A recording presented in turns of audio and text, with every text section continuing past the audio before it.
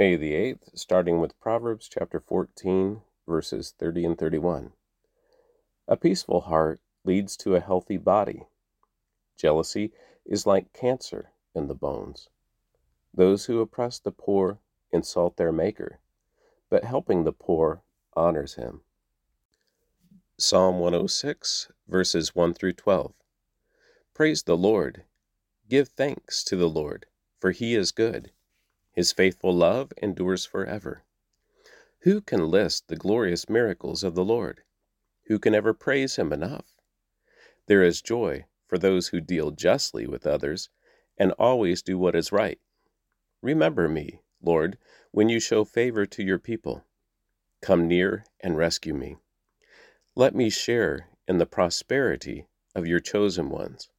Let me rejoice in the joy of your people. Let me praise you with those who are your heritage. Like our ancestors, we have sinned. We have done wrong. We have acted wickedly. Our ancestors in Egypt were not impressed by the Lord's miraculous deeds. They soon forgot his many acts of kindness to them. Instead, they rebelled against him at the Red Sea. Even so, he saved them.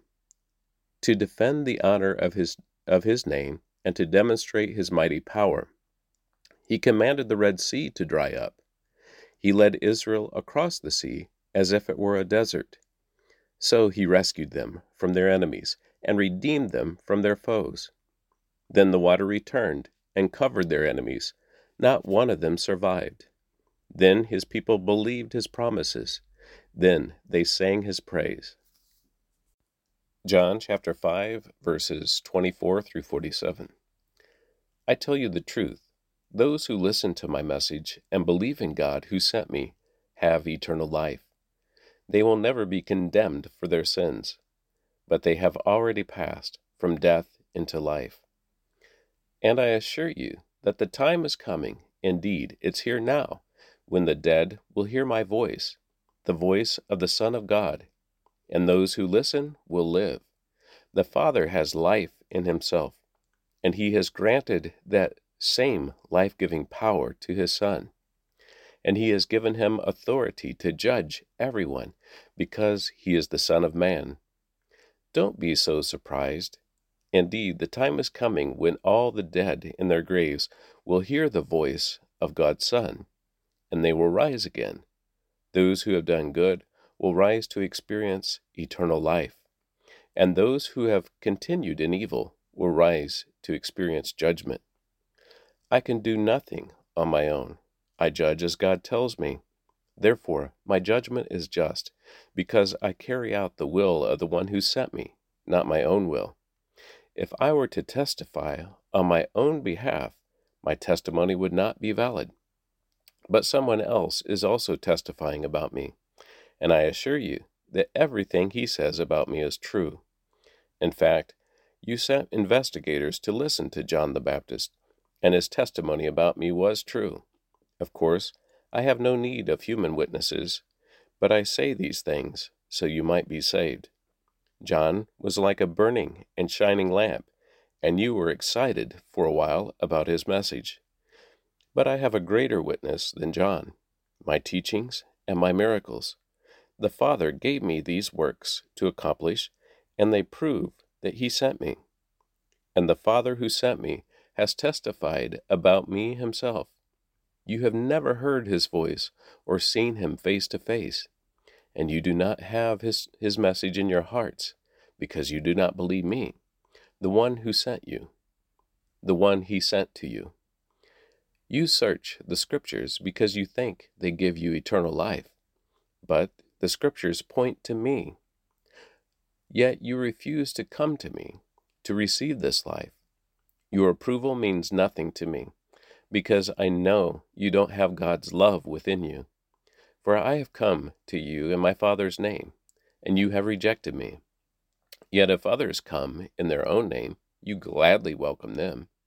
No wonder you can't believe, for you gladly honor each other, but you don't care about the honor that comes from the one who alone is God. Yet it isn't I who will accuse you before the Father. Moses will accuse you. Yes, Moses, in whom you put your hopes. If you really believed Moses, you would believe me, because he wrote about me. But since you don't believe what he wrote, how will you believe what I say?" 1 Samuel chapter 2, verse 22 through chapter 4, verse 22. Now Eli was very old, but he was aware what his sons were doing to the people of Israel. He knew, for instance, that his sons were seducing the young women who assisted at the entrance of the tabernacle. Eli said to them, "I have been hearing reports from all the people about the wicked things you are doing. Why do you keep sinning? You must stop, my sons. The reports I hear among the Lord's people are not good. If someone sins against another person, God can mediate for the guilty party. But if someone sins against the Lord, who can intercede?" But Eli's sons wouldn't listen to their father, for the Lord was already planning to put them to death. Meanwhile, the boy Samuel grew taller and grew in favor with the Lord and with the people. One day, a man of God came to Eli and gave him this message from the Lord: "I revealed myself to your ancestors when they were Pharaoh's slaves in Egypt. I chose your ancestor Aaron from among all the tribes of Israel to be my priest, to offer sacrifices on my altar, to burn incense, and to wear the priestly vest as he served me. And I assigned the sacrificial offerings to you priests. So why do you scorn my sacrifices and offerings? Why do you give your sons more honor than you give me? For you and they have become fat from the best offerings of my people Israel. Therefore, the Lord, the God of Israel, says, I promised that your branch of the tribe of Levi would always be my priest, but I will honor those who honor me, and I will despise those who think lightly of me. The time is coming when I will put an end to your family, so it will no longer serve as my priests. All the members of your family will die before their time. None will reach old age. You will watch with envy as I pour out prosperity on the people of Israel, but no members of your family will ever live out their days. The few not cut off from serving at my altar will survive, but only so their eyes can go blind, and their hearts break, and their children will die a violent death. And to prove that what I have said will come true, I will cause your two sons, Hophni and Phinehas, to die on the same day. Then I will raise up a faithful priest who will serve me and do what I desire. I will establish his family, and they will be priests to my anointed kings forever. Then all of your surviving family will bow before him, begging for money and food. Please, they will say, give us jobs among the priests, so we will have enough to eat.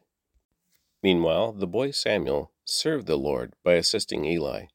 Now in those days, messages from the Lord were very rare, and visions were quite uncommon. One night, Eli, who was almost blind by now, had gone to bed. The lamp of God had not yet gone out, and Samuel was sleeping in the tabernacle near the ark of God. Suddenly, the Lord called out, "Samuel." "Yes," Samuel replied. "What is it?" He got up and ran to Eli. "Here I am. Did you call me?" "I didn't call you," Eli replied. "Go back to bed." So he did. Then the Lord called out again, "Samuel." And again Samuel got up and went to Eli. "Here I am. Did you call me?" "I didn't call you, my son," Eli said. "Go back to bed." Samuel did not yet know the Lord because he had never had a message from the Lord before. So the Lord called a third time, and once more Samuel got up and went to Eli. "Here I am. Did you call me?" Then Eli realized it was the Lord who was calling the boy. So he said to Samuel, "Go and lie down again, and if someone calls again, say, 'Speak, Lord, your servant is listening.'" So Samuel went back to bed. And the Lord came and called as before, Samuel, Samuel. And Samuel replied, Speak, your servant is listening. Then the Lord said to Samuel, I am about to do a shocking thing in Israel. I am going to carry out all my threats against Eli and his family, from beginning to end. I have warned him that judgment is coming upon his family forever, because his sons are blaspheming God, and he hasn't disciplined them. So I have vowed that the sins of Eli and his sons will never be forgiven by sacrifices or offerings. Samuel stayed in bed until morning. Then he got up and opened the door of the tabernacle as usual. He was afraid to tell Eli what the Lord had said to him. But Eli called out to him, Samuel, my son. Here I am, Samuel replied. What did the Lord say to you? Tell me everything, and may God strike you and even kill you if you hide anything from me. So Samuel told Eli everything. He didn't hold anything back. It is the Lord's will, Eli replied. Let him do what he thinks is best. So Samuel grew up. The Lord was with him, and everything Samuel said proved to be reliable. And all Israel from Dan in the north to Beersheba in the south knew that Samuel was confirmed as a prophet of the Lord. The Lord continued to appear at Shiloh and gave messages to Samuel there at the tabernacle, and Samuel's words were out to all the people of Israel. At that time, Israel was at war with the Philistines. The Israelite army was camped near Ebenezer, and the Philistines were at Aphek. The Philistines attacked and defeated the army of Israel, killing 4,000 men, and the battle was over. After the battle was over, the troops retreated to their camp, and the elders of Israel asked, Why did the Lord allow us to be defeated by the Philistines? Then they said, Let's bring the ark of the covenant of the Lord from Shiloh. If we carry it into battle with us, it will save us from our enemies. So they sent men to Shiloh to bring the ark of the covenant of the Lord of heaven's armies, who is enthroned between the cherubim. Hophni and Phinehas, the sons of Eli, were also there with the ark of the covenant of God. When all the Israelites saw the ark of the covenant of the Lord coming into the camp, they shouted. Their shout of joy was so loud it made the ground shake. What's going on? The Philistines asked. What's all the shouting about in the Hebrew camp? When they were told it was because the ark of the Lord had arrived, they panicked. The gods have come into their camp, they cried. This is a disaster. We have never had to face anything like this before. Help! Who can save us from these mighty gods of Israel? They are the same gods who destroyed the Egyptians with plagues when Israel was in the wilderness. Fight as never before, Philistines. If you don't, we will become the Hebrew slaves just as they have been ours. Stand up like men and fight. So the Philistines fought desperately, and Israel was defeated again. The slaughter was great. 30,000 Israelite soldiers died that day. The survivors turned and fled to their tents. The ark of God was captured, and Hophni and Phinehas, the two sons of Eli, were killed. A man from the tribe of Benjamin ran from the battlefield and arrived at Shiloh later that same day. He had torn his clothes and put dust on his head to show his grief. Eli was waiting beside the road to hear the news of the battle, for his heart trembled for the safety of the ark of God. When the messengers arrived and told what had happened, an outcry resounded throughout the town. What is all this noise about? Eli asked. The messenger rushed over to Eli, who was 98 years old and blind. He said to Eli, I have just come from the battlefield. I was there this very day. What happened, my son? Eli demanded. Israel has been defeated by the Philistines, the messenger replied. The people have been slaughtered, and your two sons, Hophni and Phinehas, were also killed, and the ark of God has been captured. When the messenger mentioned what had happened to the ark of God, Eli fell backward from his seat beside the gate. He broke his neck and died, for he was old and overweight. He had been Israel's judge for 40 years. Eli's daughter-in-law, the wife of Phinehas, was pregnant and near her time of delivery. When she heard that the ark of God had been captured and that her father-in-law and husband were dead, she went into labor and gave birth. She died in childbirth, but before she passed away, the midwives tried to encourage her. "Don't be afraid," they said, "you have a baby boy." But she did not answer or pay attention to them. She named the child Ichabod, which means, "Where is the glory?" For she said, "Israel's glory is gone." She named him this because the ark of God had been captured, and because her father-in-law and husband were dead. Then she said, "The glory has departed from Israel, for the ark of God has been captured." And that concludes the reading of the Word for May the 8th.